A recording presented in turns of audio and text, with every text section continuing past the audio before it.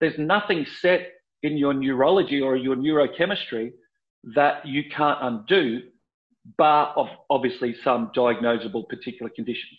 So I obviously acknowledge that. But I think for the great majority of people, just because you don't have a lot of self-worth, or just because you think things always go bad, or just because you think you're unlucky, or you don't think you deserve a particular thing, you can change that if you're willing to do the work to change that. But that's where I think a lot of people fall down, is they're not prepared to do the work. Okay, life can be crazy. You're feeling like you're sinking, just trying to find a meaning. It's time for better thinking, yeah, better thinking. Time to tune in. Let's go.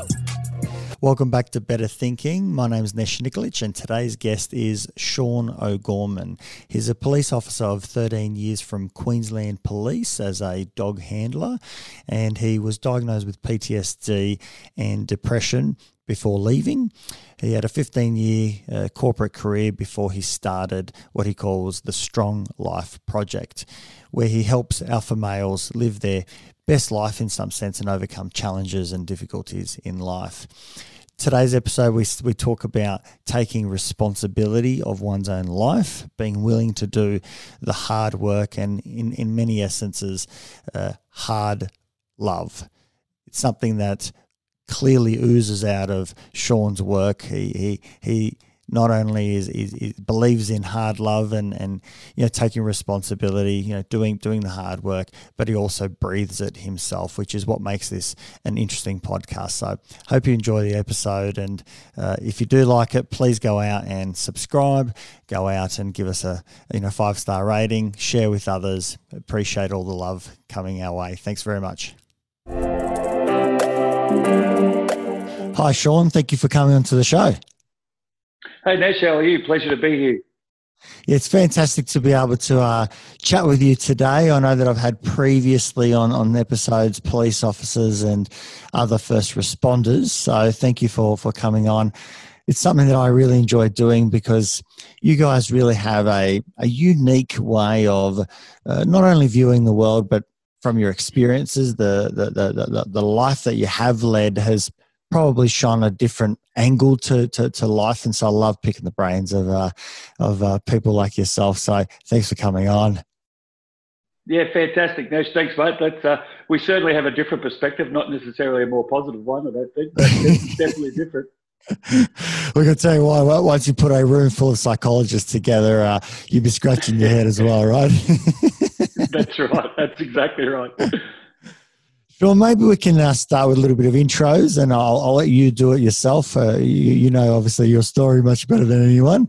I know you've been a police officer for 13 years. Maybe we can take from there. Yeah, sure, mate. So I joined the police a long time ago now when I was 19, and was in the police for 13 years, worked in the police canine unit for 9. So with the German Shepherd dog, working on my own, I did a lot of work with the Special Emergency Response Team, SWAT team. And I was never part of that unit, but I was the tactical dog handler for that unit.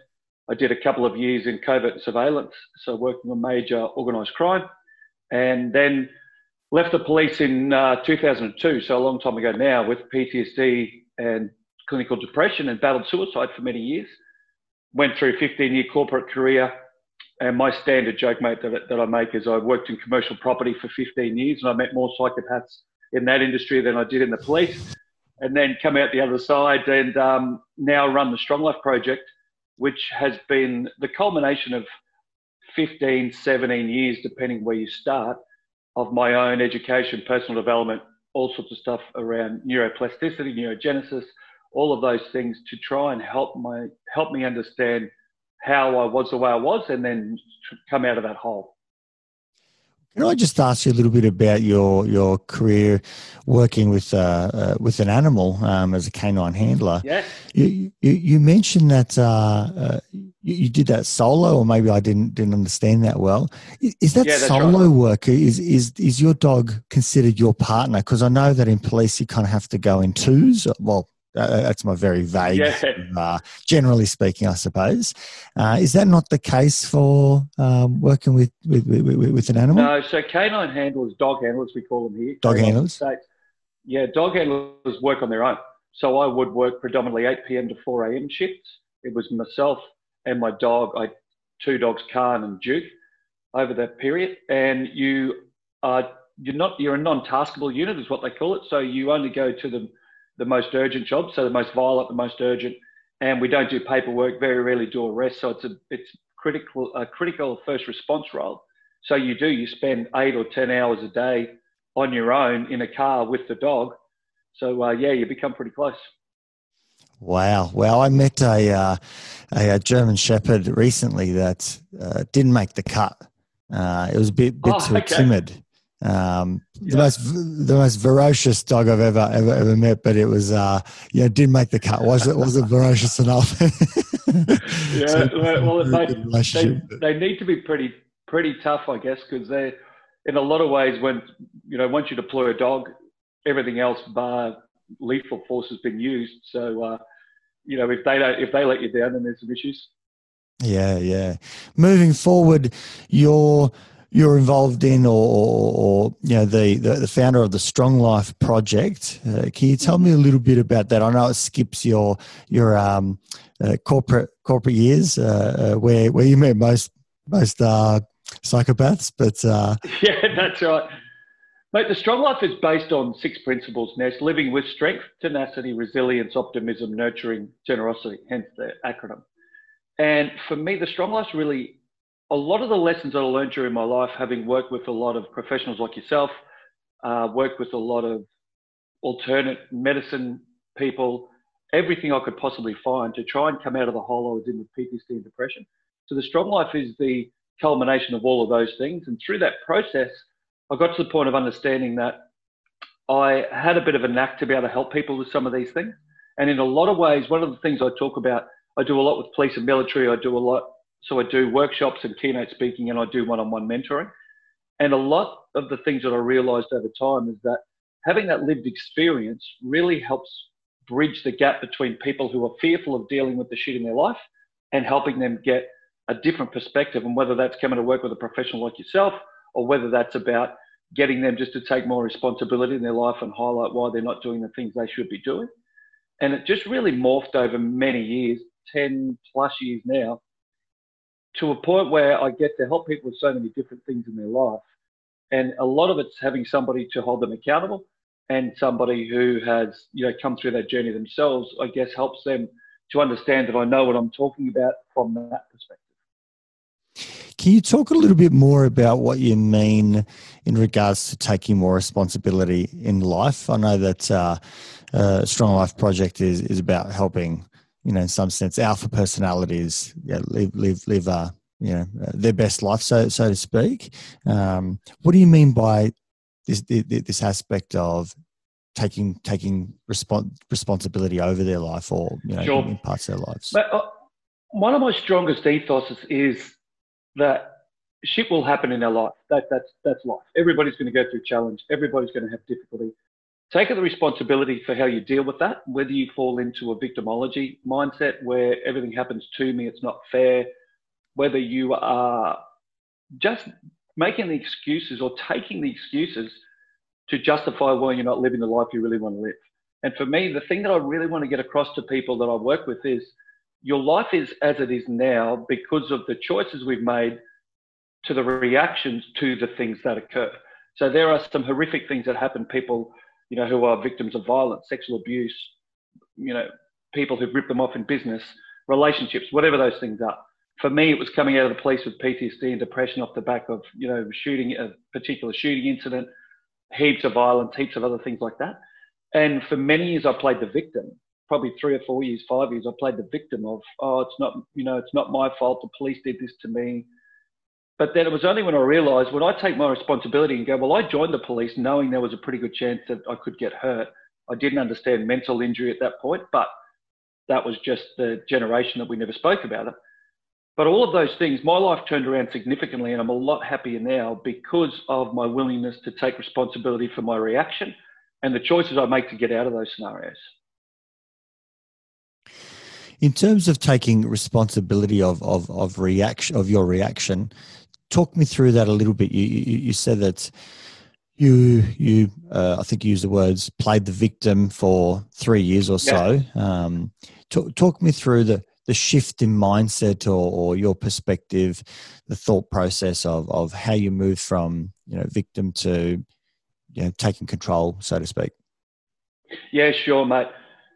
In a lot of ways, it's, I'm 50 years of age a couple of months ago, and I've probably played the victim for 50 years in some ways and probably will continue to. I think we all do, right?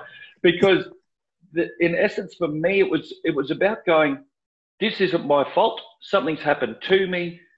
So therefore, I'm going to sit back and blame everybody else and hope someone's going to fix it. But the reality is nobody's coming to fix your shit except yourself. And so I look at it like at the moment I'm in family court for the second time, having a challenge with my daughter's mum about shared parenting time. Haven't seen them for a number of weeks, about 16 weeks. Now, when I went through that 2 or 3 years ago, my response to that was very different to now. I was pretty angry. I was pretty frustrated. Now I'm at the point of I go, well, there's a process that I have to go through. I don't have any control over how long that takes or it doesn't, but I do have control over the way that I maintain my reaction. So I text them all the time. They know I love them. There's a whole lot of background. Obviously, I've been pretty deliberate in the way that I've connected with my girls emotionally. So then I go, well, do I then let that one part of my life impact the whole rest of my life for what could be 6 months, 12 months more? Or do I realize that I'm doing everything I can do to have the impact I want to on that situation by taking responsibility for it, getting on the front foot, doing the things I need to do, then also take the responsibility for how I react. So I really don't harbor any significant anger, hatred, anything towards a girl's mum.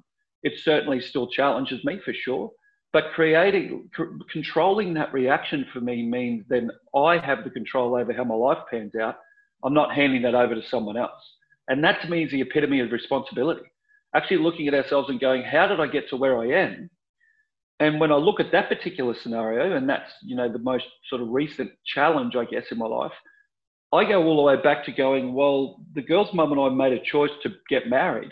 So that is where the responsibility became for me being in this scenario. That's life. If you don't take the responsibility for how things in your life have occurred, then you're also giving up all control and all ability to influence the outcomes. So in some senses, trying to continue to focus on those aspects of your life that you do have control over, and absolutely, in some sense, accepting those things that you don't, despite them being quite difficult to hold or to maintain. Still trying to shift gently our thought process, our focus, our attention to what can we do in a difficult time. Absolutely. And it's not responsibility in the sense of I have to go out and be stoic and never show emotion. Like that's the opposite of what I talk to my clients and people I present to. My thing is we need to be emotionally vulnerable, especially as men and alpha personalities. So, military and police, males and females, but, there's so many alpha personalities in CEOs, athletes, both genders. But people in general, we're afraid of vulnerability, I think. The majority of people are afraid of vulnerability, see it as a weakness, but it's that willingness to be emotionally vulnerable and deal with the impact. So I'm not for a minute suggesting that I haven't had many tears, that I don't have stress around that scenario or different things. I've had both on multiple occasions in the last 4 or 5 months. But it's about going through that process, understanding that emotion is going to be there, that challenge is going to be there. It's not the stoic, just suck it up and move on. It's actually about dealing with the process, understanding emotions is normal, but not falling into the hole with it is probably the best way to put it. Having feelings is obviously something that we can't control. That's right. Yeah, that's probably that aspect of, let's not focus on what we can't control. Being vulnerable, experiencing that feeling, allowing it to be there, rather than fighting it. Is that kind of what you're? Yeah, absolutely. Yep, definitely.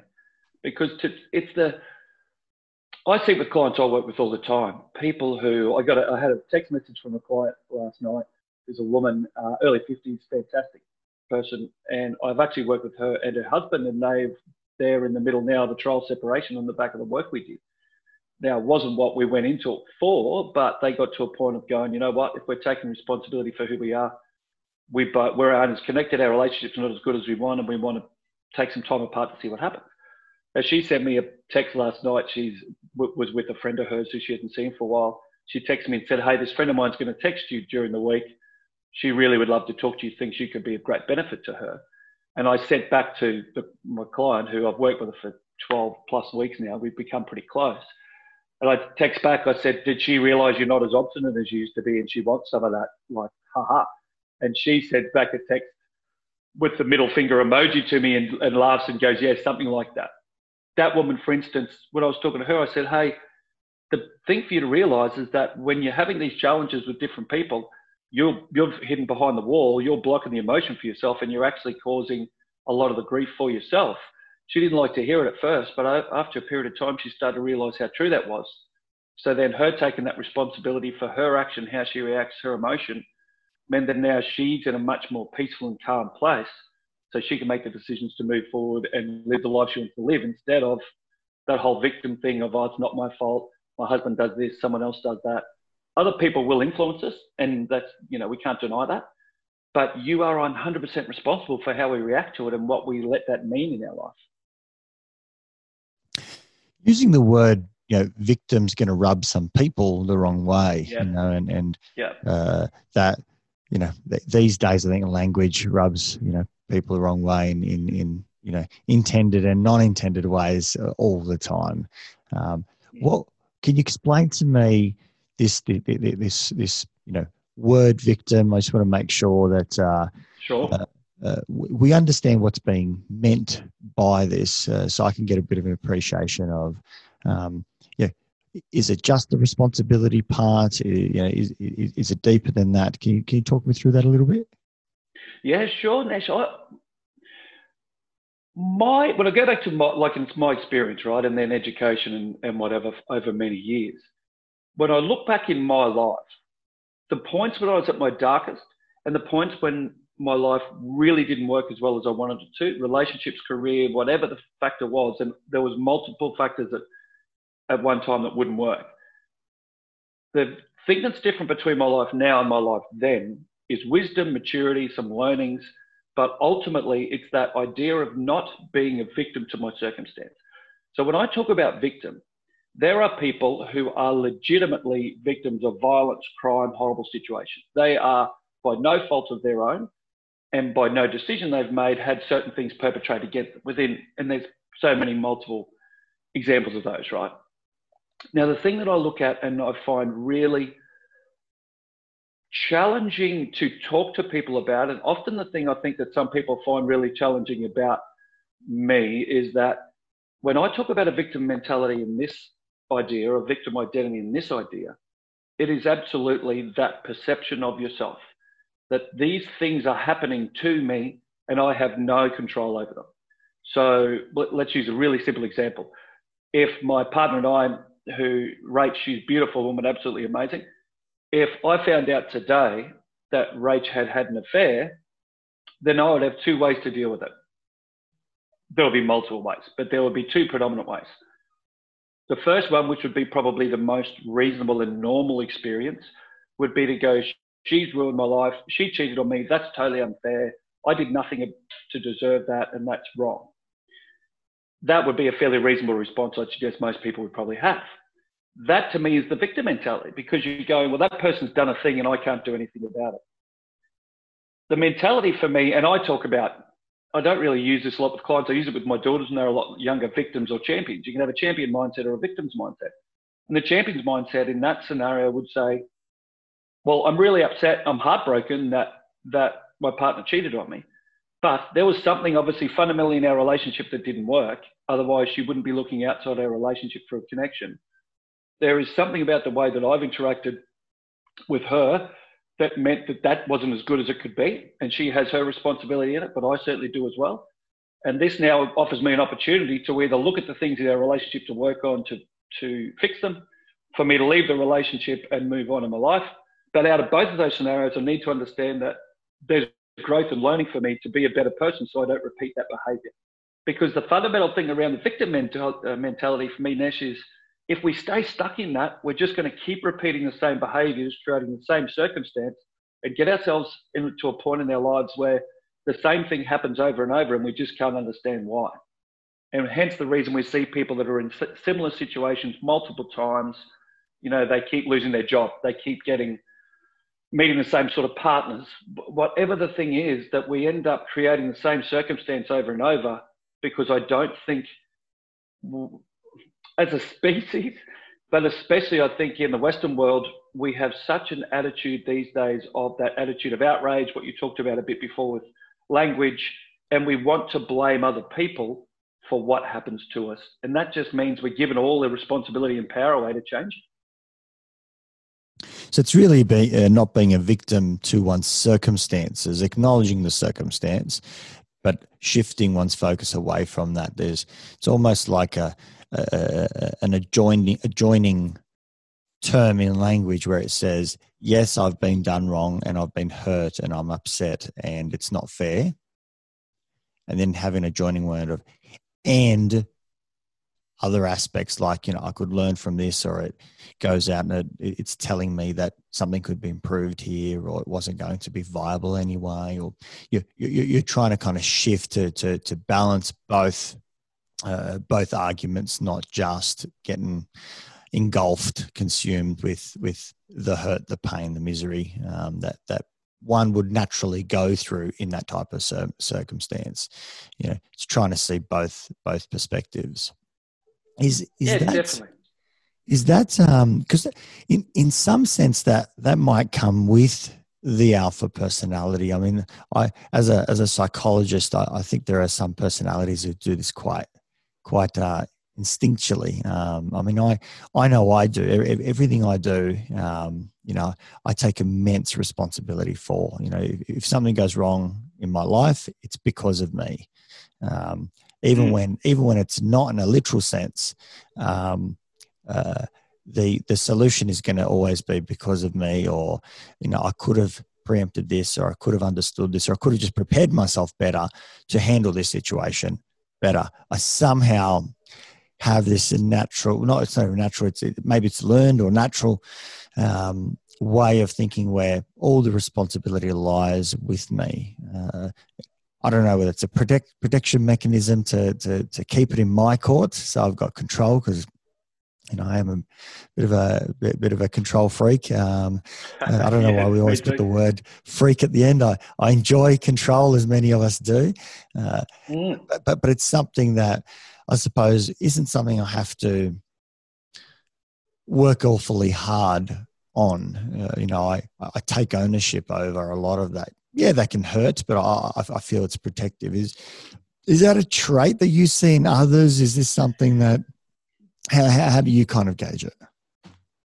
Yeah, I think a lot of it, and you are obviously a well-educated psychologist and probably more extensively educated in this part than I am.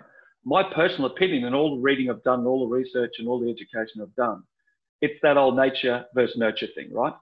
So there is certainly, in my opinion, I've got a little 2.5-year-old goddaughter who I love to death, beautiful kid, and she's really outgoing. Her mum is like a daughter to me. She's 30, who I met 5 or 6 years ago, and her and I are very, very close. And she, little Ava, is a beautiful young girl who I've just noticed, and I'll spend, you know, a fair bit of time with her. I've just noticed in the last probably month that she's starting to get a little bit more self-conscious around things. Both her mum and dad are amazing people, very emotionally connected. Her mum was raised through a lot of domestic violence.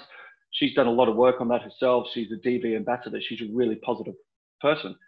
But I look at Ava and think, where does she get that from? She's not born with that insecurity and fear, in my opinion, because for 2.5 years, she hasn't given a rat's what anybody thinks. Now she's starting to get that. Now she obviously learns that from other kids around her, mum and dad, books she reads, who knows, whatever, you know, fairy tales she hears, whatever. So I think it really is, Nesh, it's part of a predisposition because, as you would be well aware, you know, some of Dr. Joe Dispenza's work, neuroscience work, that anywhere up to 90% of our personality and subconscious thoughts are developed by the time we're about 6 to 8 years of age, depending on the research. So you think by the time I get to 50, I'm a product of all the experience I've had in my life and what I believe is true and what I don't. And I think there's a very common thread that runs through most people's thinking. Most people, and it's hard to generalize, but I think most people don't think they can have an amazingly happy life in every area. Most people think that you can be happy-ish, but not everything can be awesome, because otherwise I'd go, everybody would be living the life they love. So when I look at it that way, I think, it certainly wasn't my predisposition in my personality. My mum and dad are both Irish Catholic descendants. My dad had 15 kids in his family. My pop went to World War II for 5 years and came back an alcoholic and battled depression. My nana was abandoned to a convent when she was 3 years of age, and they had 15 kids. My mum, her mum and dad, sort of similar, not quite as extreme a story, but not a dissimilar story.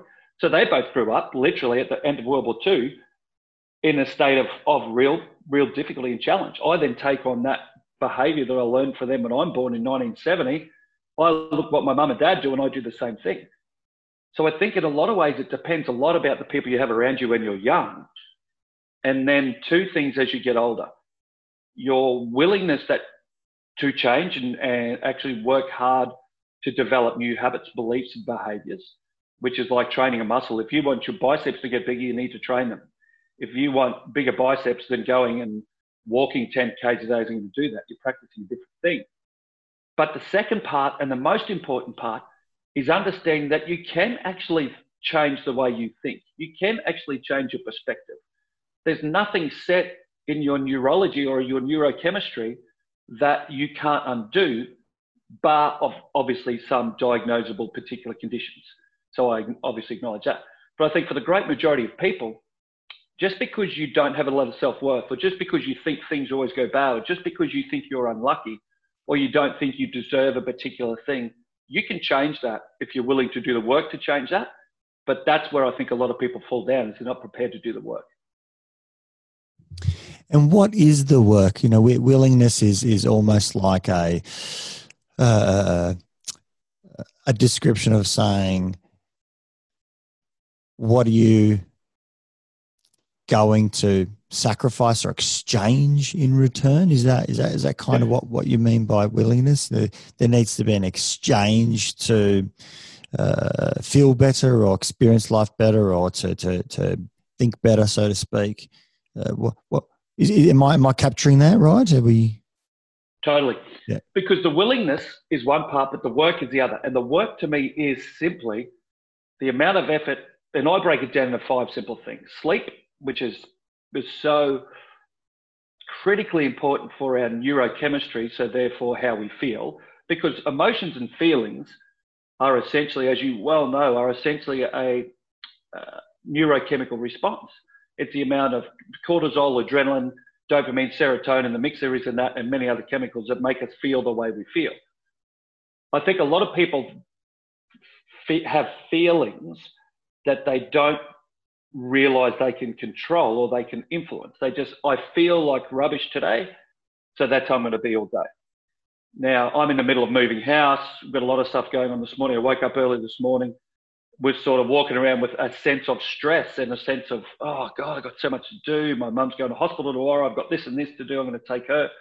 And then I literally stop, sit down, do some journaling, do some meditation, and then that evens out the neurochemistry and I feel really positive again. So the 5 things for me are sleep, nutrition, what we eat, because what we eat has such a huge impact, again, on our neurochemistry and how we feel. So if you're eating very high sugar diets and different things like that, obviously it's having an impact, hence the addiction part of that. Training, exercise is so important. We were built to move, and we're a very sedentary lifestyle. Meditation is huge for me. And as a 50-year-old ex-cop and what I would consider an alpha male, for me to be talking about meditation as one of the fundamental principles of what makes me so happy in my life is weird. When I go back 10 or 15 years, I would have laughed at me and thought I was an idiot.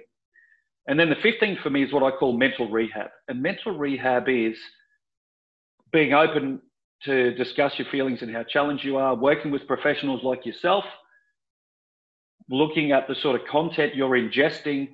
So I encourage people all the time, listen to podcasts like yours. I've got a podcast that I do 10 minutes a day, and I've done, I think tomorrow's 1,600 episodes over the last 4 years. 5 years, doing things like, reading books, limiting the amount of news you watch, limiting to the amount of dramatic conversations you have. Get out of drama. Don't get involved in gossip and all of that sort of BS. All of these things are the work. And it's looking at your life critically, as in critiquing it, not being critical of yourself, although that may come as part of it, to look at it and go, what am I doing all the things in my life I can to live a really happy life? And I would suggest most people don't.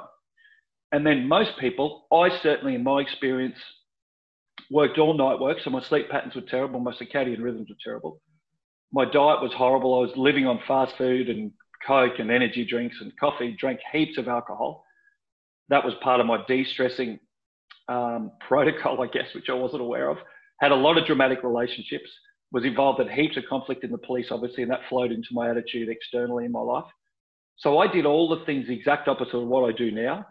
And I'm fundamentally happier now than I was 15, 20, 25 years ago, because I take that responsibility and do the work. And the work is not fun.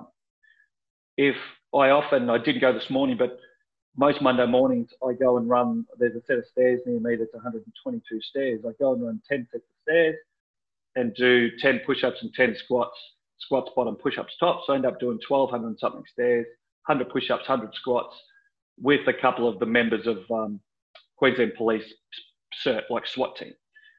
Now, I didn't go this morning because I didn't want to run late for our interview, but I do that most Monday mornings, and I don't enjoy it.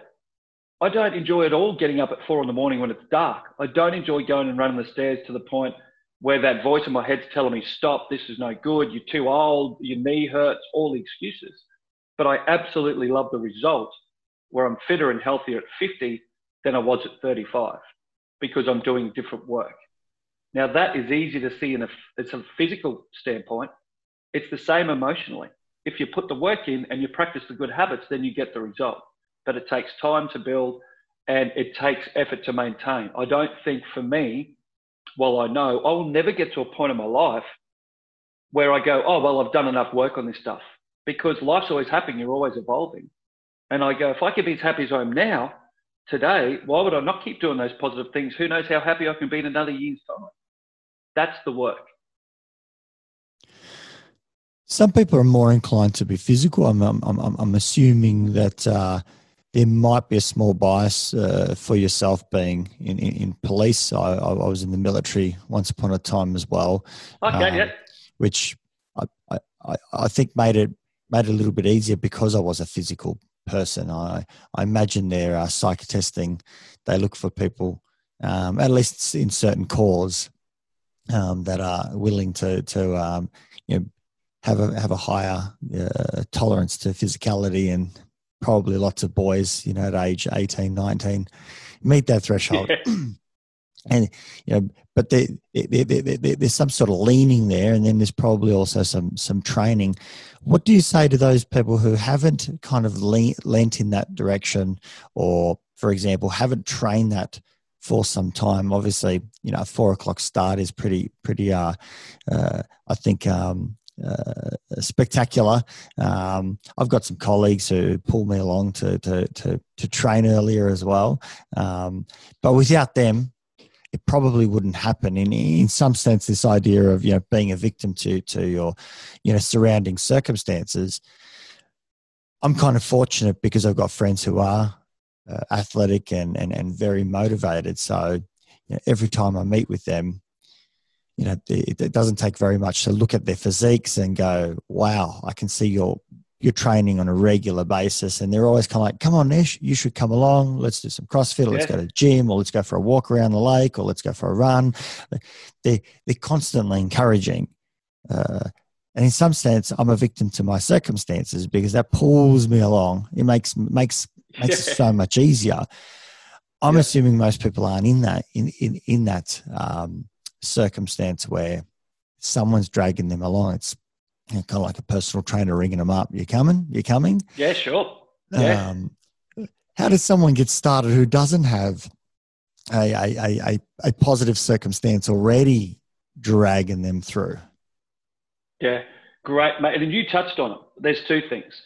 When you talked about CrossFit, having people around you. I did CrossFit for 10 years and I've only stopped recently because my new goal for fitness is to be as fit at 70 as I am at 50.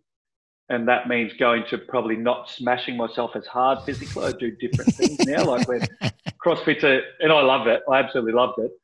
But my ego would get in the way. And as a 50-year-old man, I'm competing with 25-year-old men. And in my mind, we have a similar capability, and that's just not the case.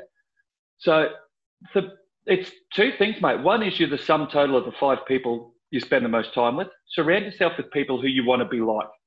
So for me, I go and run the stairs with these handful of guys from the SWAT team at different times because they're all younger than me.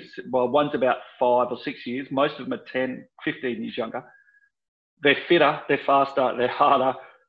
I would never win any competition with them, but it pushes me to be much, much better. So if I was to go and be training with a group of 50-year-old guys on average, then I would probably be in the upper level of fitness amongst those men. But that's not going to challenge me because if you're better than the majority of people in a group that you're dealing with, then there's no real challenge to push you. And like what you're saying, you've got these people who are so motivated, fit, they're like, Nesh, come along. And you're like, oh, okay, I'll go. And I'm sure in the moment of the training, when your heart's pounding out of your chest and you can't breathe, you're like, this is the worst idea ever. Why am I hanging around these lunatics? But then later on, you get the result, which is really positive. So you've got to surround yourself with people that encourage you and inspire you. And the second part is most people don't have, and I never had for years, and it's funny you say that about joining the police. I wasn't a physical person. I never trained or played much sport as a teenager. When I joined the police, I'm 93 or 94 kilos now, 73 kilos, I'm 6'3", so I was very skinny. And I didn't enjoy any of the physical training in the police. And it was funny because that was actually, and this is a really pertinent point for your listeners, that was an identity I had created because neither my mum and dad were fit. They weren't massively overweight, but they didn't exercise. They didn't go to the gym. They didn't train. They certainly, my dad was a cop for years and I worshipped my dad. He was my hero. I want to be just like him. And he would never have run a step in his life for fitness, would never lifted a weight, never did anything. He's physically active in other things, but he would never go training. We wouldn't go on bushwalks or those sort of things. That wasn't what our family was like. So in my mind, I just wasn't sporty. Now, the irony is at 50, people would look at me, and my clients often say it to me, and other people say it to me from social media content that I do. They'll go, oh my God, I wish I was motivated like you are. You must have always just been intrinsically motivated for this. But I'm like, no, absolutely the opposite. 100% the opposite. I was fortunate that I'm a very naturally skinny build, so I never carried weight. And that's obviously a physiological predisposition. So I didn't battle with obesity or anything in that matter. My challenge was it took me a long time to put muscle on. But even through the police, my job was to run, jump fences and fight people. I didn't do a lot of training in that. I was smoking for a period of that. I was so self-destructive in my mindset. I look back now, it's just insane. It was only when I got to the point, Nesh, of going, I've got to change my life because so many things aren't working. And I started looking at what the people who were really successful and the people in the world that I saw, people around me and people who were, out where, and this is sort of pre-social media being really strong, it's mid-2000s. I was looking at people that I could see, wow, they're really successful, they're really happy, they seem to be living a vibrant life. One of the fundamental positive things that I found they had in common was physical fitness. So, and I just found when I trained hard, I felt that. It started very much when I started doing CrossFit, probably 12 years ago. And for having done CrossFit for 12 years, I should be a lot better at it, but I'm not because I'm not a natural athlete. I just grind it out. So for people to understand that just because you've always been overweight, you've always challenged, you've never been very fit and healthy, you've never been very physically capable, doesn't mean jack. I've got a client that I worked with recently who is in his late 30s, partner in a small law firm, had a kidney transplant 3 years ago, about 40 kilos overweight.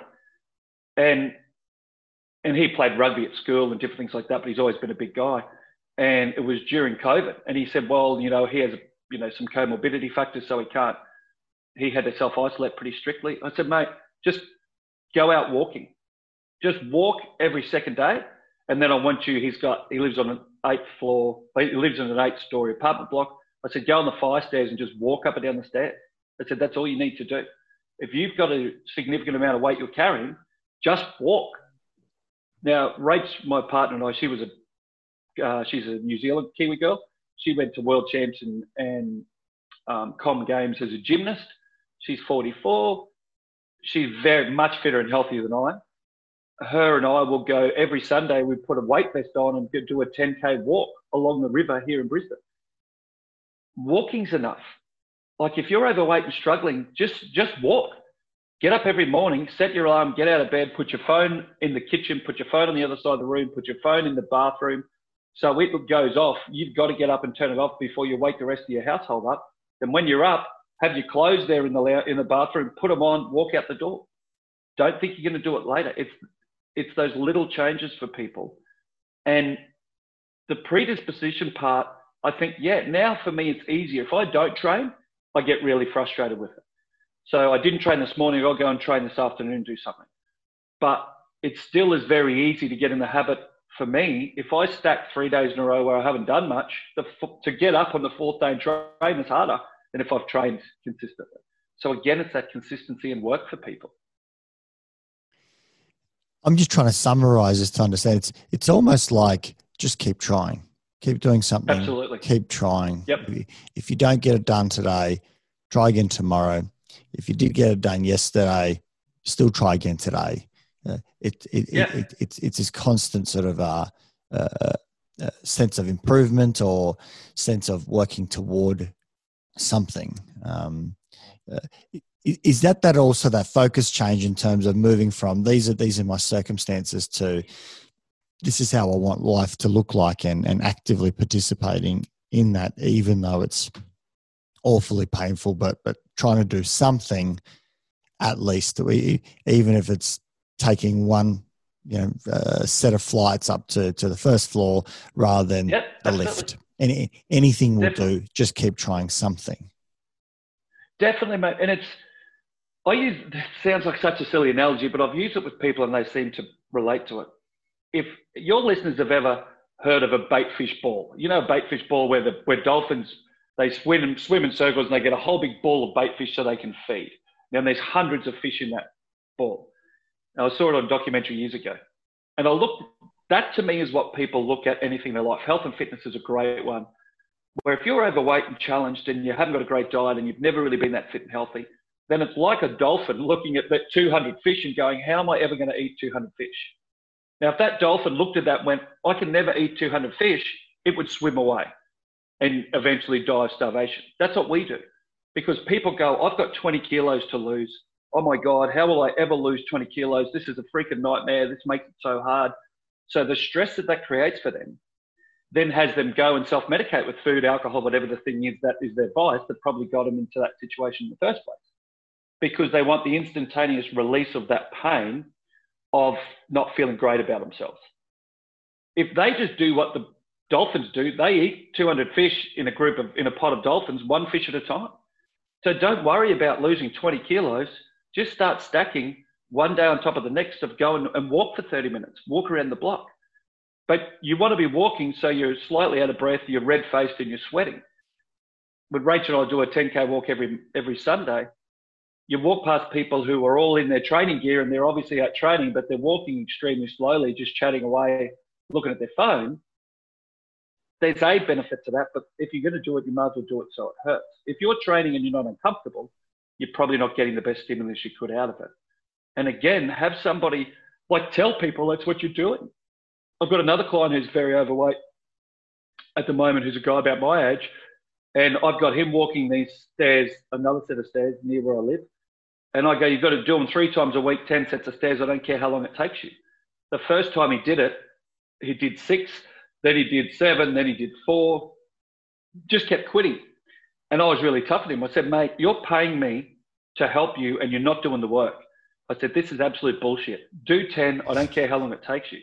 It took him 1 hour and 58 minutes to do the first lot of 10. And then 4 weeks later, and I'd text him on the days. I'd go, have you done stairs yet? Oh, no, I couldn't because I go, I don't want to hear your bullshit. Go and do them now. You have committed to 3 times a week for yourself. It's not for me, it's for you. Now, he's lost 15, 16 kilos now, and still I get those same texts. He's now doing those stairs in 49 or 50 minutes. He's knocked an hour off the time, only because in his mind, he was like, oh, it takes me a long time. Now he's doing it in 50 minutes, which is still pretty slow for most people who do it. But this guy's still 35 kilos overweight. I'm going, mate, he goes, oh, but I'm slow, and people go past me. I go, who gives a shit? That's amazing. I said, you've knocked an hour off your time. Look at the positive things you're doing for yourself. So he does it because he knows at some stage I'm going to text him and check in. And if he doesn't do it, I'll send him a semi-abusive message going, you committed to it, go and freaking do it. So he had someone external to him holding him accountable. I go and train with those guys at 5:30 in the morning on a Monday normally, because if they're not going, it's a lot harder for me to get there. Find people external to you in any of these things to commit to, because if we just stay in our own head trying to do it, you're probably going to stay in the same place you are. Is it in some sense doing something, commit to something that's uncomfortable, commit to something that's painful? Absolutely. So even if I were to look at some of these other spaces where, whether it be sleep, nutrition, that mental rehab, simply not picking up the phone and looking at social media could be one of those things, because it's hard not to. So, the absence of something can be the training as well. Absolutely, Nesh, because I challenge your clients to go, could they sit in a room on their own with no stimulus for 30 minutes? Just sit in your thoughts, nothing else, not a phone, not a laptop, not TV, not someone else to talk to, but sit in a room on your own for 30 minutes. Now, I could do that easily now, and I love spending that time on my own. Go back to when I was a more broken human is the way I talk about it, but a more challenged individual. I couldn't do that. I had so many things keeping me distracted, because the part of my life that I was living, the whole of my life, really, there was a lot of challenges. There was good parts in it as well, of course. But so it is, do the uncomfortable things, because most people, in my opinion, are driven by comfort. We as a species, through our limbic brain, the chimp brain, are driven to stay comfortable. And we're driven to stay comfortable because when we were cavemen and women, that basic part of our brain hasn't evolved dramatically from that time. So the basic part of our brain just kept us alive. So we were looking at staying comfortable, because if we were comfortable, then we were safe. If we were uncomfortable, that probably meant we didn't have enough food, shelter, there was some sort of danger to us or something similar. So that's why we want to stay comfortable. It's that reptilian monkey part of your brain, the caveman part, whatever you want to call it. When my alarm goes off at 4 or 4:30 in the morning and it's dark and it's raining, I go, I don't want to get up. And that part of my brain's like, stay in bed. You shouldn't get up. It's too cold. What if you get sick? It's not a good idea. The stairs will be slippery. What if you hurt yourself? Maybe you should stay in bed. All these excuses come up because that part of my brain's driven to keep me safe. I have to override that and go, you know why you're doing it, because it has a good result. Just get up. So I just set the habit. The other thing I do is I get up, and in the last 6 months, I've been doing cold showers every morning, so I don't use any hot water. So I literally get up, get into a cold shower at 4:30 in the morning, and it's Brisbane, so it's not like Canberra, mate. So it's not quite as bad as you guys have it. Yeah, exactly. So it's a terribly cold 7 or 8 degrees at worst, but normally mid-teen, so I can't really complain compared to Canberra. But I get in the cold shower, and I'm wide awake. I feel awesome. I walk straight out and get changed in my training gear. Then I have a coffee. Then I go and train. Now, if I got out of bed, even if I got up at 4:30, sat on the lounge in my pajamas and started looking at social media or doing something before I had a cold shower, before I put my training gear on, then there's less chance of me doing it. It is absolutely about doing stuff that makes you uncomfortable, because staying comfortable has got people to where they are right now. I stayed comfortable and didn't deal with any of the stress out of the police, got me to the point where I laid in bed with a Glock pistol in my hand going to end my life, because I wasn't willing to be uncomfortable enough to get help, to talk about it, to deal with the shit that I'd created through the career I'd been in. I decided to go a million miles an hour in the police because I loved it. Now that meant I was in 3 or 4 fistfights a week. I was in multiple violent incidents every week. That took a toll. But I didn't have the courage and I wasn't comfortable to go and talk to people about it. So I just buried it until it caused me a great amount of stress. And it nearly ended my life. That is what it means to get uncomfortable. Like, mate, the last thing I would ever have guessed that I would be doing in a million freaking years, 15 years ago, would be sitting on a podcast talking about the deepest secrets I have, fears, all that sort of stuff. I wrote a book with all of my deepest fears and vulnerabilities and insecurities that I published. I've done all these podcasts. I live my life so openly these days. No way was I going to be this guy. But getting uncomfortable enough in my life as I built one step on this next step on next step on next step, day at a time, over 15 years, I am so freaking happy because now this is the guy I am. And I built that one step at a time. And that's that whole thing. People look at the whole idea and go, I could never do that. That's too much. I couldn't be that fit or healthy. I couldn't be that happy. But we all can if you're willing to do the work. And the second part is most of us don't think we've got enough time. I'm 50. I intend to live to I'm 110. Sounds insane, but I do. I fully intend to. Why not? So I got another 60 years. If you're a 30-year-old man or woman, you've got another 70 or 80 years to live the way medical technology is going. Where's your rush? Like you've got all the time in the world to do what you want to do. But a saying I love is we grossly overestimate what we can achieve in 1 year, and we grossly underestimate what we can achieve in a decade. So if I'm 60 and I've taken 10 years to build this amazing business that I'm really fit and healthy and beautiful relationships and all these things, I go, wow, that's awesome, because I've still got another 40 years to live.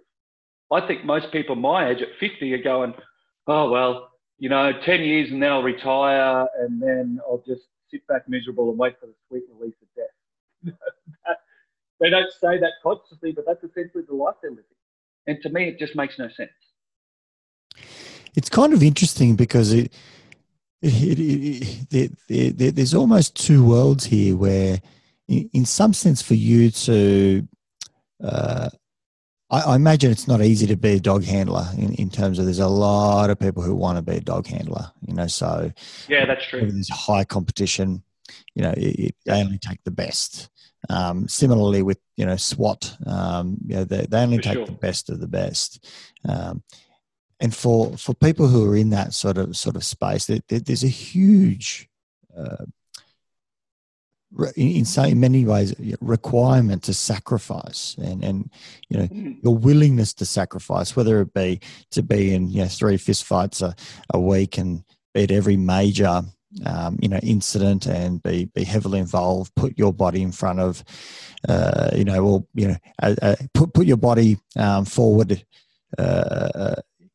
in front of anyone for the right reasons, obviously not in a unsafe way, or in a stupid way. My apologies. Many times unsafe, but not in a stupid way. Yes. There's all these sacrifices that you're willing to do, and that's probably what puts you in that successful dog handler space. How would you do it differently? Because you kind of need to put in those hours. I'm assuming if you're going to be acknowledged as a senior dog handler or someone who's specialized in SWAT or special services or whatever it might be, in many ways you do have to kind of give it all up. Your time, your ambition is very strong, and then you've got to kind of give it all up. How would you do it differently if you were going to go through again, still requiring to tick all those boxes to hold your position? Yeah, sure, Nesh. That's a great question. When I joined the dog squad in 1992, there was 43 what they call general purpose handlers, which is what I did, which is tracking offenders. The other ones, the specialist handlers look after drug detection and explosives detection. So I did GP tracking, apprehension, like biting, where we do the violent job. There was 43 out of 6,000 police in Queensland at that time. I got into it because I would go out on my days off and do ride-alongs with dog handlers. Every job there was when I was a uniformed policeman where there was a dog squad guy there, I would go. I just pestered them and pestered them and pestered them until essentially I got an opportunity and I applied for it. And because I put in all that extra effort, that paid off and got my foot in the door. Now, it's not quite the same now, but it's still similar. The CERT, the Special Emergency Response Team, and I want to be really clear about this because anyone that's worked in policing understands this differentiation. I never did their selection course. I never did their training. I worked with them, but I wasn't part of their unit. And that's a very, very important delineation. Those guys even more so. One of the guys I'm training with at the moment is running their selection course. They will get anywhere from 80 to 120 people apply every year. At the end of the process, and the end of a 14-week training course, they might get 4. So it's extremely highly competitive as well. Now, you certainly have to be a person who is willing to put in the effort for that. You can't be a 50-50 personality. My advantage is that same insane, addictive, obsessive personality that I was in the police, that was my whole life, is what I'm like now with this work. Back then it was destructive, but I loved it. Now I'm just as obsessive and insane in my dedication to this as I was policing, but it's more positive, right? So it's more constructive, not destructive. Going back, the number one thing I would have changed, Nesh, I wouldn't have done anything differently from the point of view of how I did my job. I crashed 18 police cars in my career, had complaints for assault and all this other stuff. It was like a bad B-grade cop movie because I was so dedicated to it. I loved it. It was my dream from when I was 6. My dad was extremely well-known police officer, very brave. So that was part of it. What I do differently now, what I would realise if I could take the knowledge back, which I couldn't, and part of why I talk so much about what I talk about is trying to help people understand challenge and struggle is freaking normal. We all have it. The people who look like the toughest are normally the ones who have got the most shit going on in the background. And you would know that better than me through your practice, right? So I want people to be able to see now that the guy I am now compared to the guy who lay in bed 18, 19 years ago with a Glock pistol going to end his life. And there was a number of years I battled suicide like that. The difference would be I would have the courage to actually talk about the stuff that was challenging me when it started to challenge me. That's the fundamental thing I would do differently. I wouldn't be any less committed. I wouldn't be less insane in the way I did it. I used to go to work on my days off. I would constantly get in trouble from my bosses for driving too fast or, whatever the things were, because I was so committed to wanting to help people and make a difference. That's what drove me. It's what drives me now. I want to be someone who has an impact on people's lives and helps other people. That is my fundamental drive in my life. I would go back now and be willing, as a 21-year-old man, as a 19-year-old man, when I engaged in a particular incident that really scared me, and that, I was 19, I think 19 or 20, and I went to a job, a very long story short, where there was a guy with a gun in a unit, and I turned up with my partner at the time before I was in the dog unit. I'd been in the police maybe a year and a half. I was barely 20 years of age. And as we ran up the stairs to this guy with the gun, we heard a gunshot, and I kicked the door in. We went in, and the guy had shot himself, and literally we got there as he was falling to the floor. Now, that was pretty impactful. I saw dozens of those types of jobs. More. Police see that shit every day. They could see 5 or 10 of those incidents in a week. I didn't have the courage. I had the courage to kick a door in, to go in where a guy had a gun, where I'd heard a gunshot. But I did not have the courage to put my hand up and talk about my struggles and fears and insecurities. Absolutely freaking makes no sense whatsoever. Willing to put my physical life on the line, as every police officer and every soldier does, but no willingness to put my hand up and go, hey, I'm really struggling. Or, hey, that thing really worried me. My partner, and I don't remember what happened at the end of that job, but I guarantee you what didn't happen. My partner and I didn't get in the car, light a candle, sing Kumbaya and talk about our feelings. We didn't do that. We got back in the car, shut it down. You good, mate? Yeah, mate, of course I'm good. It's just part of the job. Who cares? Move on to the next thing. I would have the courage to be vulnerable. It actually makes a lot of sense to me. And the reason why I say that is I'm assuming, like a lot of places that have very strong camaraderie and a team requirement, in particular masculine orientated spaces, if someone were to put their hand up and say, hey, that's affected me in a negative way, you're risking getting kicked out of the group.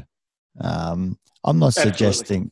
suggesting that would necessarily happen. Certainly not these days, probably as much as some time ago. But maybe some time ago that was the environment that you were in. Is that, you know, someone, and I'm not saying kicked out completely and you never work again, but it might put a question mark on you, or it might, you know, you might be Definitely. faced with mocking behavior, or Yeah. you know, all these sorts of shifts in how the relationship is, you know, is one that we go and say, I don't want to be on the outer. And so the way to be on the inner is to maintain strength, you know, to be, you know, strong and tough. And so that didn't affect me. There's certainly a lot to be said about it. It's actually a very positive mechanism in many ways, and then in many ways it's not as well.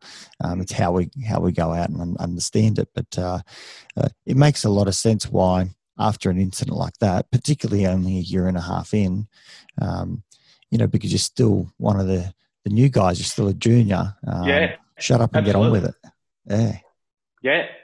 And it is. And unfortunately, Ness, to pick up something you said there, I think we, as a society, handle, I call PTSD, those things are mental injury more than a mental health condition. And I deliberately do that because, and the example I use for police and military is this.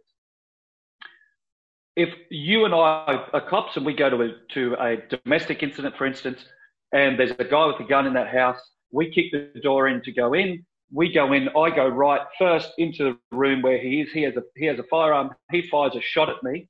It goes over my shoulder, misses me, misses you, and lodges in the wall. We tackle him, take the gun off him, whatever happens. Or we go in exactly the same scenario, but that shot he fires is 7 centimeters lower, hits me in the shoulder or whatever, and I survive. If I've been shot, there's a level of going, well, I understand there will be an impact of that, and you will be held up as a hero because you've been shot and different things, and you probably get a reasonable amount of support. If the bullet goes over your shoulder, but you haven't been physically injured, my challenge is the mental injury that much different? Now, from a physical standpoint, there'll be more mental impact, absolutely. But from the pure fear, my life nearly ended, that sort of impact, it wouldn't be dramatically, obviously it's different, but it's not 0 and 100. Sure. The guy or girl who has the shot over the shoulder, I was in an incident in Fortitude Valley where we chased a vehicle with 2 guys in it who went out with the express intention of suicide by police, fired dozens of shots at us in this pursuit. The police vehicle in front of mine, I was 7th or 8th in the chase, and I overtook police cars and got to be number 2. And I was trying to get to be the lead pursuit car, and I was in the dog squad on my own, to try and run their car off the road. Because a guy was sitting out with his body, like his bum was on the window ledge, and there was a rifle on the roof of the vehicle, and he was shooting back at us. Now, I didn't get shot. The people, the guy and girl in the car in front of me didn't get shot. They had 24 bullets in their car. There were bullets through the windscreen. It was just a miracle nobody got killed. Those 2 guys ended up, we chased them on foot. They crashed their car, and they both shot themselves meters in front of us. Now, that had a huge impact on me. I didn't realize at the time. I buried it for a long time. I didn't even talk about it, really. Now I would go, wow, I really should, obviously sounds stupid. I probably should have put my hand up for more of that. I didn't go to debriefings. I didn't do any of that stuff because I didn't want to lose my job in the dog squad. I didn't want to get my gun taken off me. I didn't want to be taken off the road, which happens all the time. One of the things in policing that I think we do abhorrently, or they do abhorrently now, is exactly that. The minute somebody identifies as having a stress response, they take their firearm. Now, as a police officer, your firearm is as important as your badge. It is very much an indication that it's your identity. You strap a gun on your hip and you go and do your job. Take my gun off me, you're telling me that I'm no good as a cop anymore. And a challenge that I have had with many senior police is I go, by the time the person identifies as having some challenges, they're far less of a risk, in my opinion, of hurting themselves because they've had the courage to identify. The people who are much higher risk of suicide are the ones that aren't talking about it. And the majority of police officers that end their life, and the majority of people that end their life, my assertion is, and you will probably a lot more experience in this than I am, my assertion is people who kill themselves, very often, the greatest majority of them, people go, I never saw it coming. I had no idea they were challenged. They seemed so happy. Because that's why people get to the point of suicidal ideations or killing themselves, because they can't cope with what's going on. So for police, by the time they said, hey, I have some issues, first thing the police departments do is panic and take their firearm. The police officer's already probably been down that road, potentially, and they haven't done that thing. But that may well be the thing that tips them over the edge and damages them even worse. It's a kind of crazy. It's a kind of crazy situation where it seems very much like that. At least the dealings I've had with my clients, where if someone puts their hand up about mental health, particularly in those sorts of environments where there's policing, military, there's almost a punitive measure of, we're taking your gun away, or you can't perform your duties. On the other sense is the moment someone says, I'm not dealing well, there's a punitive measure almost that goes against the organisation, which says, you've damaged me. And so all of a sudden, it's this whole new space of who's responsible, who's going to be responsible for any future action. And it doesn't really talk about, if someone puts their hand up, probably what we need to do is support them, assist them, but at the same time, also ask them, if we go back to the start of this conversation, also ask them to maintain their responsibilities and make sure they can function and do that. I mean, that's what we do in life anyway. I think you mentioned that your mum's going to hospital today. You still need to perform all of your duties in life, period. It's kind of just what's asked, but we want to be understanding and supportive and compassionate around that. And similarly say, Sean, pull your socks up, and you need to be there for, the rest of your life, whether it be, your mum or, siblings or kids or, partner, to pay your mortgage.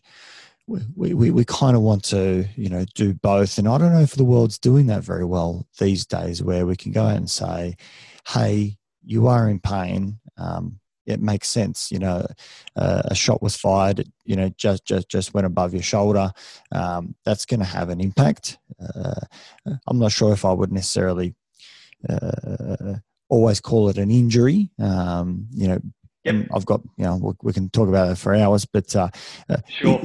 Certainly an incredible experience to have a life or death experience. That's what it is. You thought you were going to be killed, and how do we function in life with that having been an occurrence, because you've signed up for that, and the question is just whether you want to continue doing that or not.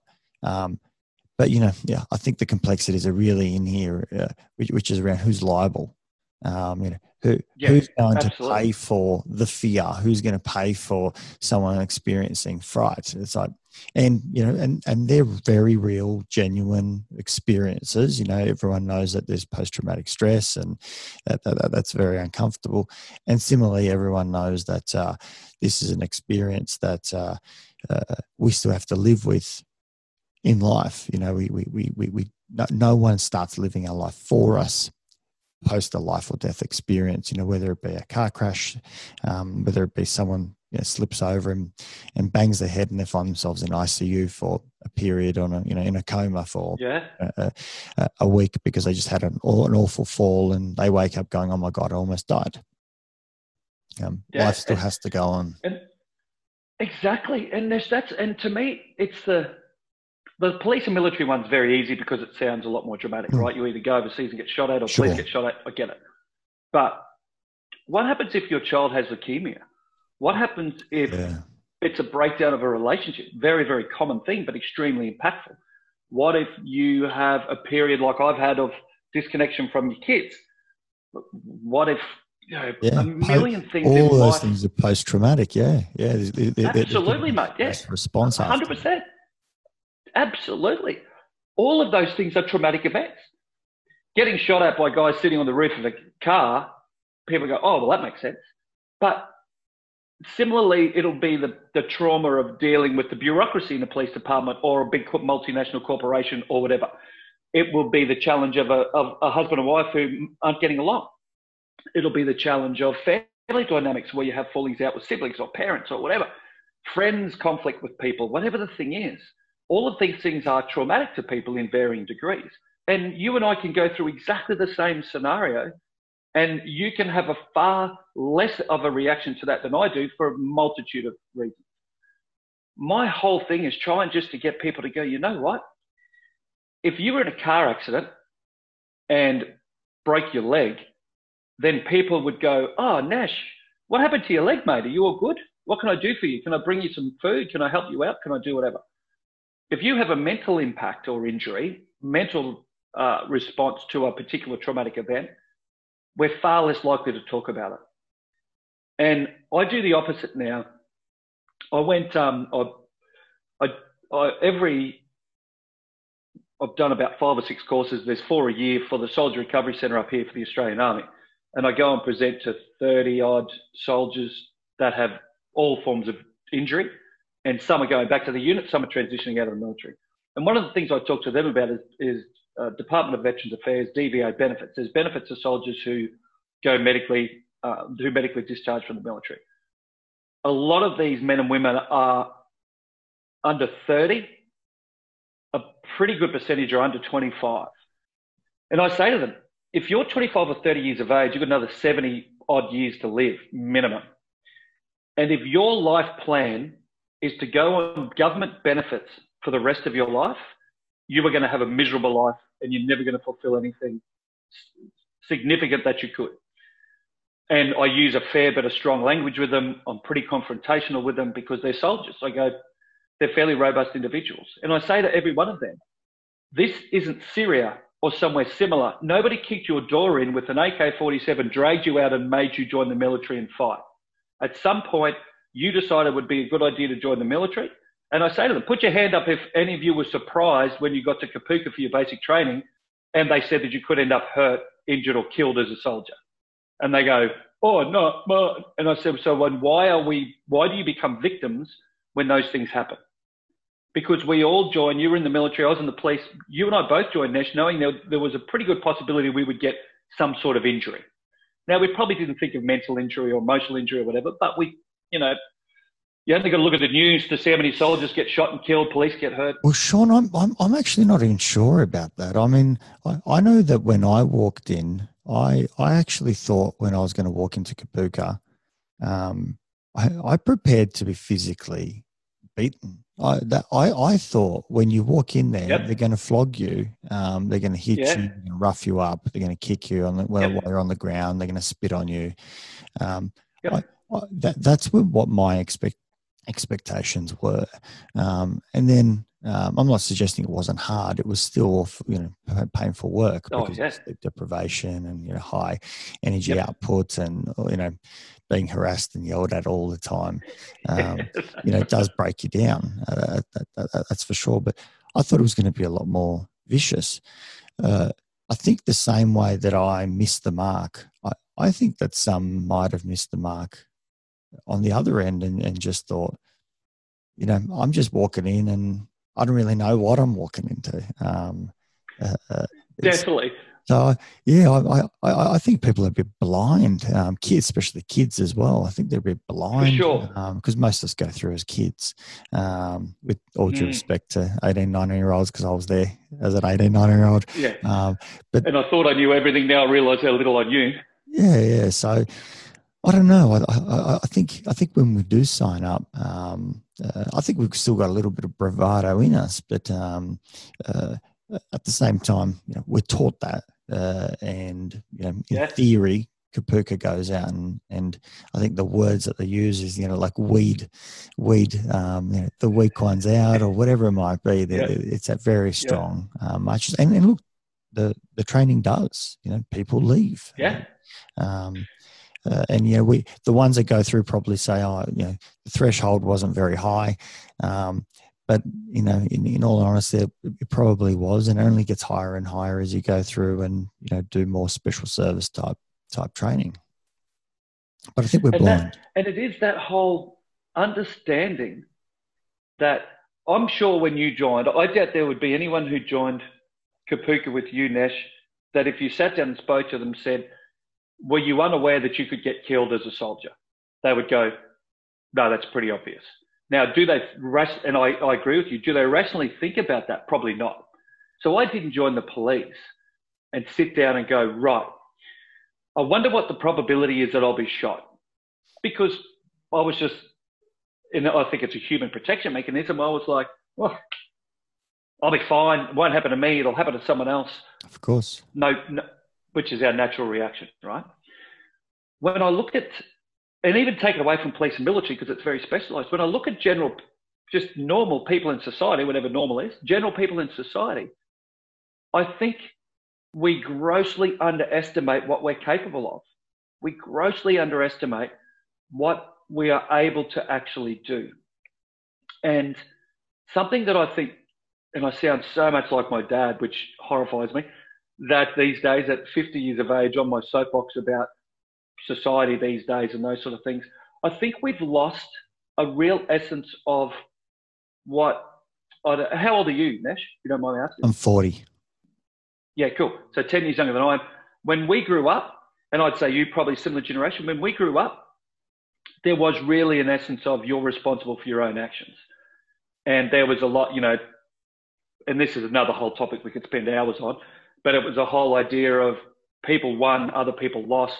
That was a reality of life.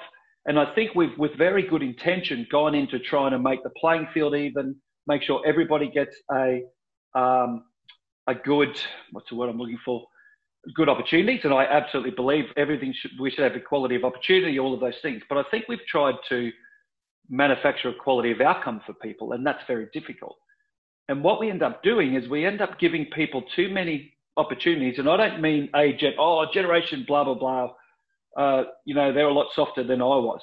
Every generation says that. That's a human nature thing. My parents definitely think that their generation was a lot tougher and more responsible than mine was, and they're probably right in some respects. But I think where we've let ourselves down and let each other down is ultimately everything is my responsibility. Your life is yours, my life is mine. And when we can encourage people to take that responsibility and then give them the tools to understand how they can influence their lives, then we really help them significantly. I think where we've hit a bit of a challenging time at the moment is we're not telling people it's their responsibility. We're trying to fix everything for people in general. And then as a result, we're not giving them the skills and the tools to do that either, which I think is really difficult. Just as you speak, I'm wondering whether that could be a function of age. Back in the day when your parents, were raising you, their life expectancy was very low. Mm. And so, we've since the 1960s, we've increased our lifespan by an extra year every 2 years.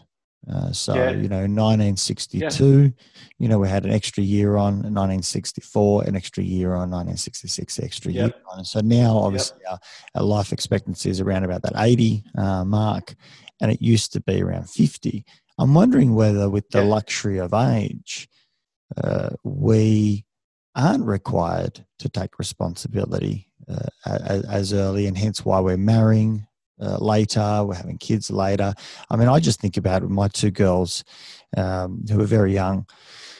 I just think to myself, wow, there's going to be a university gap year. Most likely, that's what kids do these days. That was unheard of, for sure. They'll of course, they're more than welcome to stay, at home. And it's like, of course, it's said in such a way of how else would it be? They might be at home while they do all of their university, if that's what they choose to do, that is, of course. But there's kind of like, there's time, there's time for them to be kids. They don't have to work on the land or work in a family business, or and I'm not suggesting people aren't going through major financial strain and the like, but it's very rare for me to hear these days people taking second jobs and, working, a night shift and then going to a job, or, working 7 days a week. And obviously I've got a bias because I only saw the family I grew up in, but mum and dad were, basically 7 days and night times and you name it, anything they could get their hands on. That's probably what migrants do, or some at least. Sure.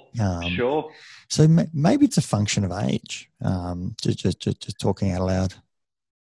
And I think it's, yes. Or function of history, my apologies, yeah, and it's a function of this. I think these devices showing your phone. Really, yep. My phone, right? Yeah, sorry, but of course, for the people who aren't watching video, it's definitely a function of everything you said. I couldn't agree with more.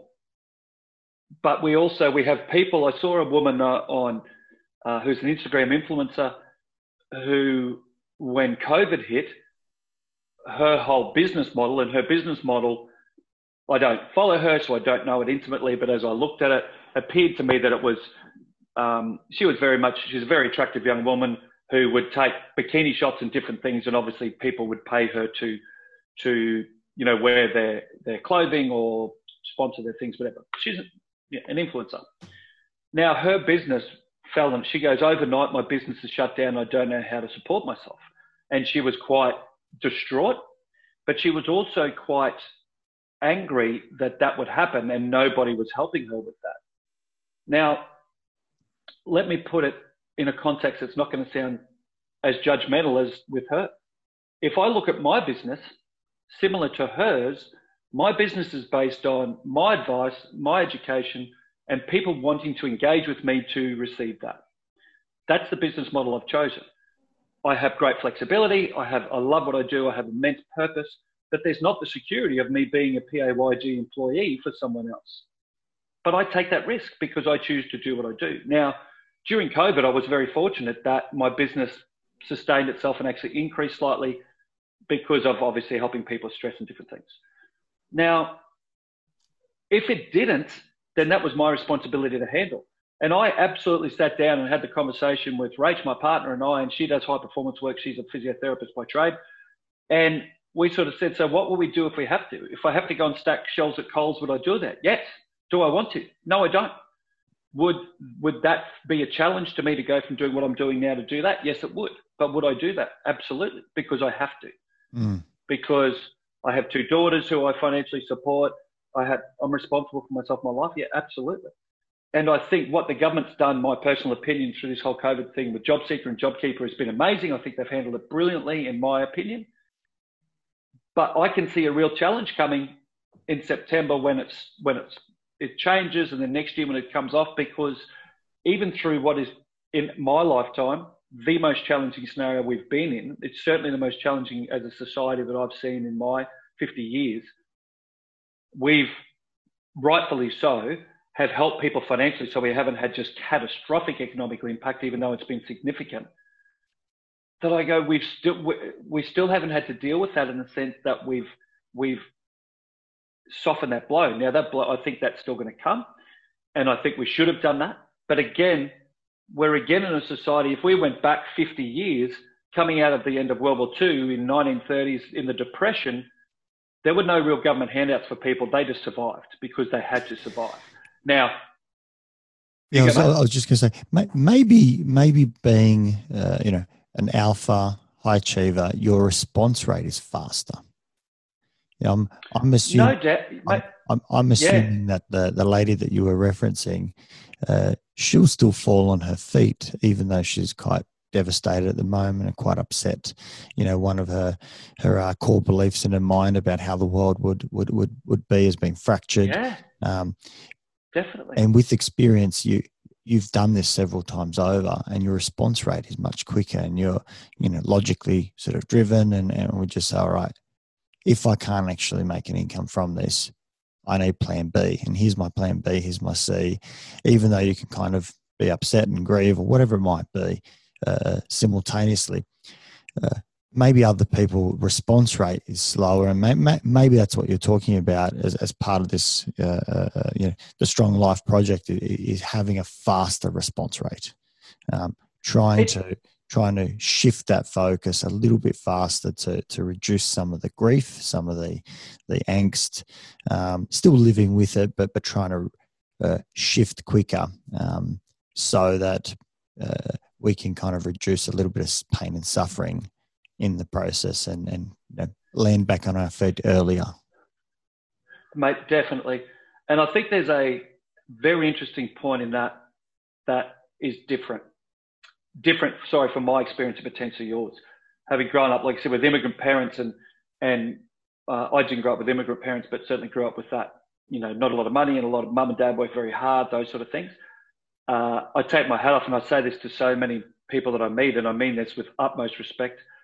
And I really sincerely mean this. People who come to Australia as migrants and work so hard to re-establish a life or establish a life for themselves here, I think deserve such immense praise and to be welcomed into our community, because it takes so much effort and it's so challenging and difficult, as you would no doubt have experienced, as opposed to someone like me who was born here and I've just taken our country for granted. And we live in such an amazing place from a point of view of how supported we are by our government, the opportunities we're given, all of those things, which I think out of majority of countries in the world, Australia would be in the top single-digit percentage of that. And yet we still, as a society, are quite critical and negative about many things.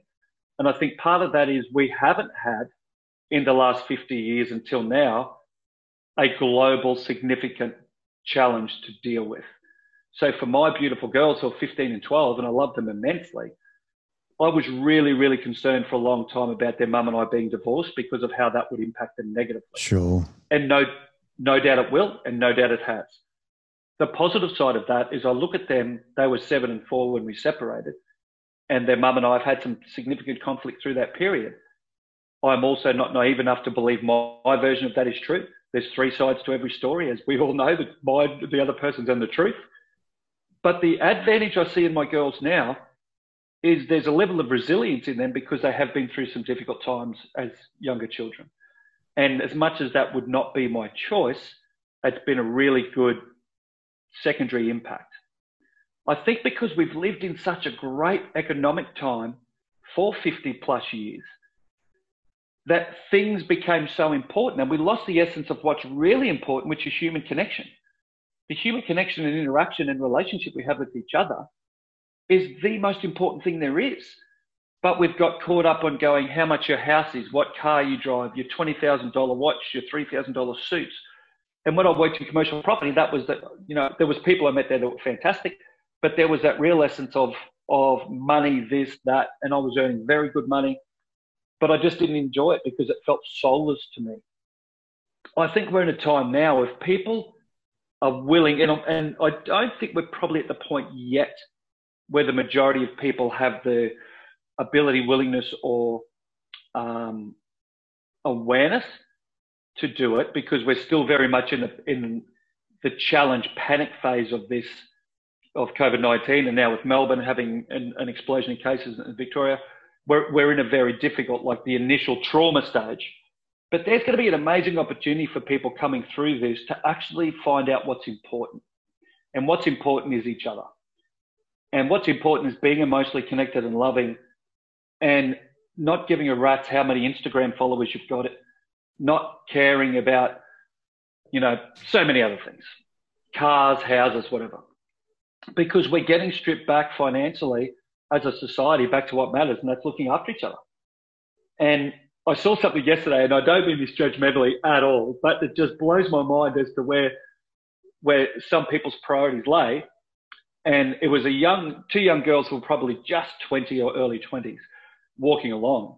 And full disclosure, when I was 20 or young 20s, I was a moron. So anybody that I'm criticising, they're far more emotionally aware than I was. But these 2 young women, very attractive young women, they walk along the street, and one of them had a pug dog, a little pug, which seems to be a very cool dog for young girls. And this pug dog in Brisbane, 19 degrees, had a full hoodie, like jumper, like a human's jumper that was made for the dog, 4 legs, the body, the hoodie on the back of it. And I just looked at it and thought, wow, you're obviously living a pretty good life, which is fantastic for her, when your focus is whether you should get a hoodie for your pug or not and what that means. Now I go, I'm not criticising her at all, but I go, isn't it interesting that at some point that seemed like an important thing? Now, she might be doing it as a joke. She might think it's funny, whatever. I don't know. But it was something that just stood out to me to go, wow, when somebody's in that scenario, you would imagine the rest of their life's okay. Maybe it's not. I have no idea. But there are people who, I know, and we all know, I've been very fortunate through this process so far. I know so many people. I've got a very good mate of mine who runs a catering business in Canberra, who is, it's financially very tough for them. And he's working very hard to maintain it, keep it going. I think we're going to come out of this as something going, wow, majority of people are going to have an impact in this, even if it's been locked down for a period. This will be an opportunity for people to rebound into their life and be really happy, connected, all of those things, if they wish to take that opportunity. Lying in bed with a Glock in my hand was the best thing that ever happened to me in my life, because it drove me to be a better person. I wasn't from 2002 to 2005. I ended up self-medicating with cocaine and ecstasy. I drank heavily. My daughter was born on the 17th of February 2005, and something just switched in my brain when I went, now I have to get my shit together. And over the last 15 years, I continue to do that. I by no means think I'm there. I by no means think I'm an expert, but because of the challenge and the difficulty that I have created in my life, I've now got to a point where these difficult times have helped me build resilience and some awareness. I just hope people take that opportunity in these times so they can actually see for themselves that this will be an amazing opportunity for us to look back and go, wow, if I could get through that, I can get through anything. And I think that's a really important thing for us to learn. Absolutely. Sean, we could talk for hours or hours more. Before we finish up, because I know that you've got some engagements on afterwards, and likewise I've got clients. How can people find out more about you and the work that you do? Yeah, thanks, Nash. I've really enjoyed talking to you, mate. People can find me at thestronglifeproject.com is my website. If they search The Strong Life Project in Google, or my name's Sean, Shaun O'Gorman, Ogorman, I said before, I've got a podcast that's got 1,600 episodes. I do 10 minutes a day on different topics. I do a lot of social media on all the social media platforms. I put out heaps of free content because I want to try and help people by giving my opinion and advice on what I've learned and what's worked for me, for them. So for people to engage with my content, there's so much of it is out there for free because I really want to impact them. They can go onto my website. I do one-on-one coaching and mentoring programs. I do workshops. I do keynote speeches. If they go to thestronglifeproject.com, all the information's there. And if any of your listeners listen to this and want to have a chat about it, want to find some more information, anything they think I can help them with, so happy for them to reach out to me through the website. Helping people is my passion. It's my purpose. It's what I love to do. Fantastic. Thanks, Sean. I really appreciate your time and giving us your insights. I like that idea of just giving an opinion and letting everyone go out and cherry pick, use what they can, grab whatever resonates and leave the rest behind. At least there's a lot to grab there, for each person, because we're all in different circumstances, and I think it's great to see different perspectives. So I really appreciate you coming on, and thank you for your time. Thanks so much, Ness. And that I don't propose I have all the answers. All I have is a different perspective, and absolutely, if what I say challenges people and I've offended them, I don't want to do that. But if it engages us or motivates us to look at things differently, then I think the more conversations we have like these, the better off we all are. So thanks so much, mate. I really appreciate the opportunity. Thanks, Sean. Keep strong, mate. Thanks, Nash. If you enjoyed this podcast, please support it by going to iTunes and putting a review, subscribe, share it via social media, and tell others about it. Start a conversation. It's listeners like you that make this able and possible, and why we bring in these guests to go out and share their knowledge and resources. And just lastly, if you are a psychologist and you want to go out and be part of a bigger team, develop your experience, and get into some exciting work, come to strategicpsychology.com.au/careers and reach out. I'd love to hear from you.